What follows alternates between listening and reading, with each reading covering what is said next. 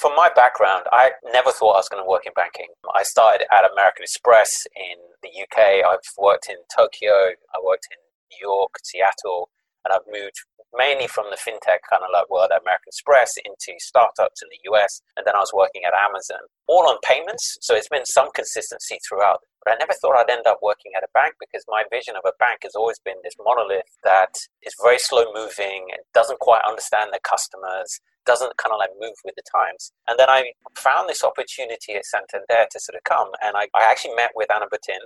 She actually interviewed me, which was actually extremely scary in itself. And then I even remember that the board turned up and was standing behind me as we were finishing the interview. So I must have done something right because I got in. But really, her vision was she understood that the banks need to change. She understood that we are not thinking about the customers. We are thinking about profitability. There is a legacy mindset that needs to evolve. And she wanted people like me from outside the industry to work with the great talent within the bank to create this new mindset. So that's kind of like my view on how the banks need to change and what needs to evolve. But really it comes from, you've got to start thinking about the customer. You know, it's not about profitability. Hopefully when the customer, you improve it and you'll find great ways to monetize things. But if you're not building things the customer want, then I'd argue you're wasting your time. But how do you know what the customer wants? Because you have to talk to them. I'm not the person who came up with all these ideas, but certainly somebody who's experienced these things. One of the great things at Amazon was that you would have to go and work in the factory. So every 3 years, as part of my contract when I was there, you would actually have to go into the factory. You'd actually have to go and do all the different jobs, like picking the products out the shelves, packing the lorries, putting labels on them, all the work that goes on. So you really have a deep understanding of the actual business. And in the same way, you've got to have that understanding. So you need to be going into branches, talking to people. Maybe that's a little bit different now, but doing lots of research, understanding how consumers use your products. And I think this is where, even the tech world can understand, because I think the tech world is really great at doing a ton of research in the beginning when you're building out your MVP, which I hate that term. But then they kind of like, okay, my job's done. I've got into market. So, there's such a great difference in skill set between, people who build products and people who manage them. And I think people who manage them, that skill set is not where it needs to be. So it's continuous interaction with your customers and continuous improvement. Taking that further forward, I'm told that you believe the new banker should be, and I quote, a product-led technology enthusiast. Is that what we're talking about? We're talking about somebody who actually understands how the changing technology can be implemented to make the customer experience better.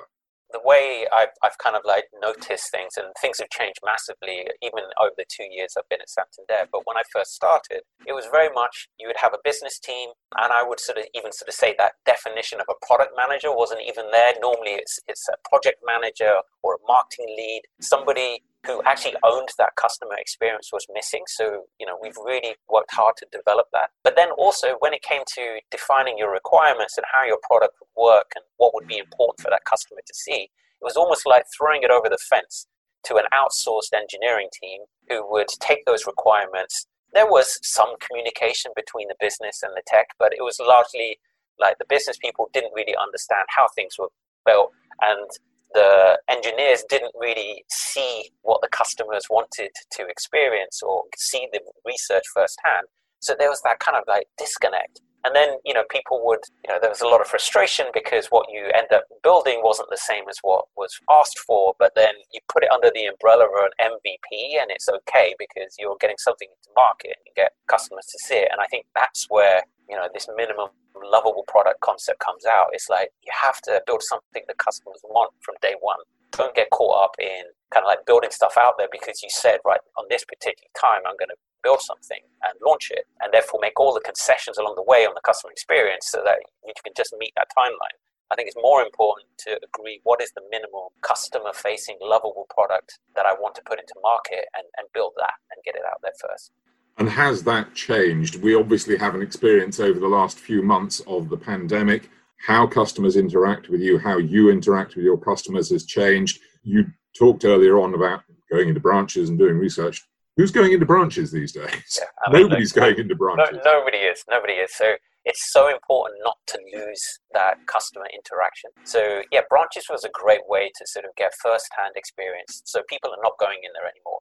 So how we help customers get over the digitization barrier. People talk about digitization of money, the use of tapping your card now and using your mobile phone, which is great. And especially in markets like the UK, you got all of these contactless terminals. But, I go and see my mum, and I've used this example before, but she still pulls out a purse full of cash and she doesn't understand how to actually use her credit card or her phone. So us in the industry can get caught up in this new technology and be driven by it, but then you're actually finding huge swathes of customers who are not comfortable with it. So the way to improve it is not about launching new products. It may be about doing some education, just showing that it's actually safe and secure to use e-com.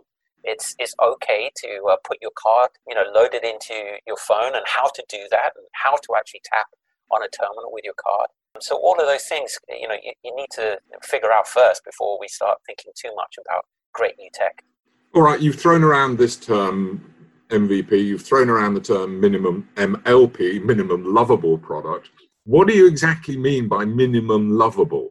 Again, this isn't my idea. I don't hold the patent on it or anything like that, but it's something that is just really resonated with me. In the past, when you're building a product, you set yourself goals, you have internal objectives, you have budgets to meet, and what happens is you make concessions on the customer experience. If you don't have the right kind of mindset in product management, and that's someone in the room when you're making all of these concessions, and which naturally happens, if nobody's championing that customer experience, then the simplest thing to take out is features and to reduce the customer experience that you wanted to put into the market. You make concessions on it constantly. And that's where I think the MVP model and approach breaks down, because you end up with just putting something out there because that's what your budget says or that's what your timeline says, but you've forgotten the reason why you were going to do it in the first place, which was like you were meeting a customer's pain point and you're trying to solve it. So I think if you start and work backwards from that customer pain point that you were trying to solve, and you may have identified it at the very beginning, you've got to ask yourself throughout the process, am I still going to solve this problem? And that's what that minimal lovable product ensures, is that you do solve that problem with whatever you put out there. Doesn't mean that you don't test and learn, you absolutely should, but there has to be a minimum that the customer wants. Okay, so what does the next generation, or perhaps the current generation even, of banker look like compared to the banker of the past? What mindset, what skill set does the banker of today and tomorrow need to have that they wouldn't have had previously? I think you've got to be familiar with technology. It is the way that we build products. So, this kind of like high-level banking leadership where you just kind of like make decisions from altitude, that doesn't work anymore. High-level leadership like that are the kind of people who ring up IT and say the cord on the foot pedal of their computer isn't long enough. There's that, or, to start referring to buzzwords like cloud and APIs and not really understanding exactly what they mean. A great example is blockchain and cryptocurrencies and all that sort of stuff, because it's a great technology, but there isn't a use case at the moment clearly defined. So people lead with the technology and then try and find a use case to fit it. So I think it's that new banker mindset needs to be engaged. I do regular customer reviews on experience. So, I've got a big team, all of them are delivering products, and I haven't outsourced to somebody else the review of that customer experience. So I regularly sit down and say, right, we started here. What does the onboarding flow look like? Why are you asking for this field from the customer? Do we actually need it? Or is this a nice to have? How do we simplify the process? How do we make it easier constantly? So getting in and getting into the details on the product with the customer experience, with your team, understanding how exactly these products are architected in a modular and in a way that allows you to launch faster and quicker every single time. The biggest challenge I think banking has at the moment is disintermediation, commoditization of services, because the idea of an open platform is a level playing field nobody can hide in. Can any institution cope with that while at the same time devoting the energies and the investment to what you've described? I'll give you a great example. So I've just launched, actually, it was in April 16th on my birthday, a new product called PagoFX. And the concept behind this was the easiest place to make an international payment is from your bank account, full stop.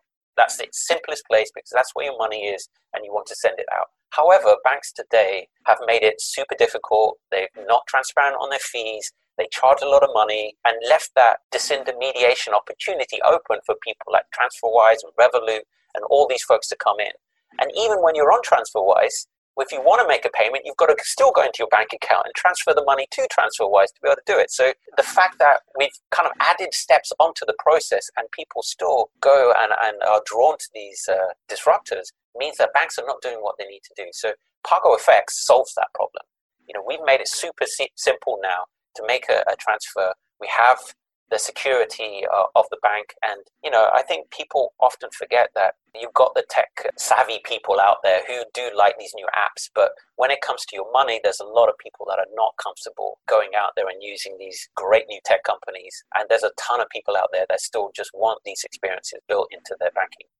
Ultimately, what I want from a bank is to look after my money and for my money to be there when I want to use it. Yes, there can be lots of additional issues and services and requirements above that, but the bottom line is my money safe, available when I want it. Exactly.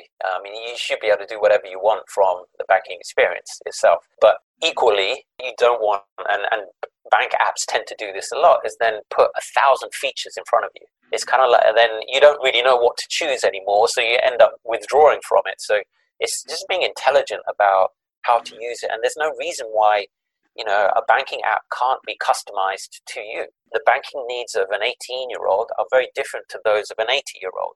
Yet banks are very often just providing the exact same experience for the huge range of customer solutions there. So I think it's about feeling that this experience that you're getting from your bank is personalized to you. And then I think you'll really resonate with customers.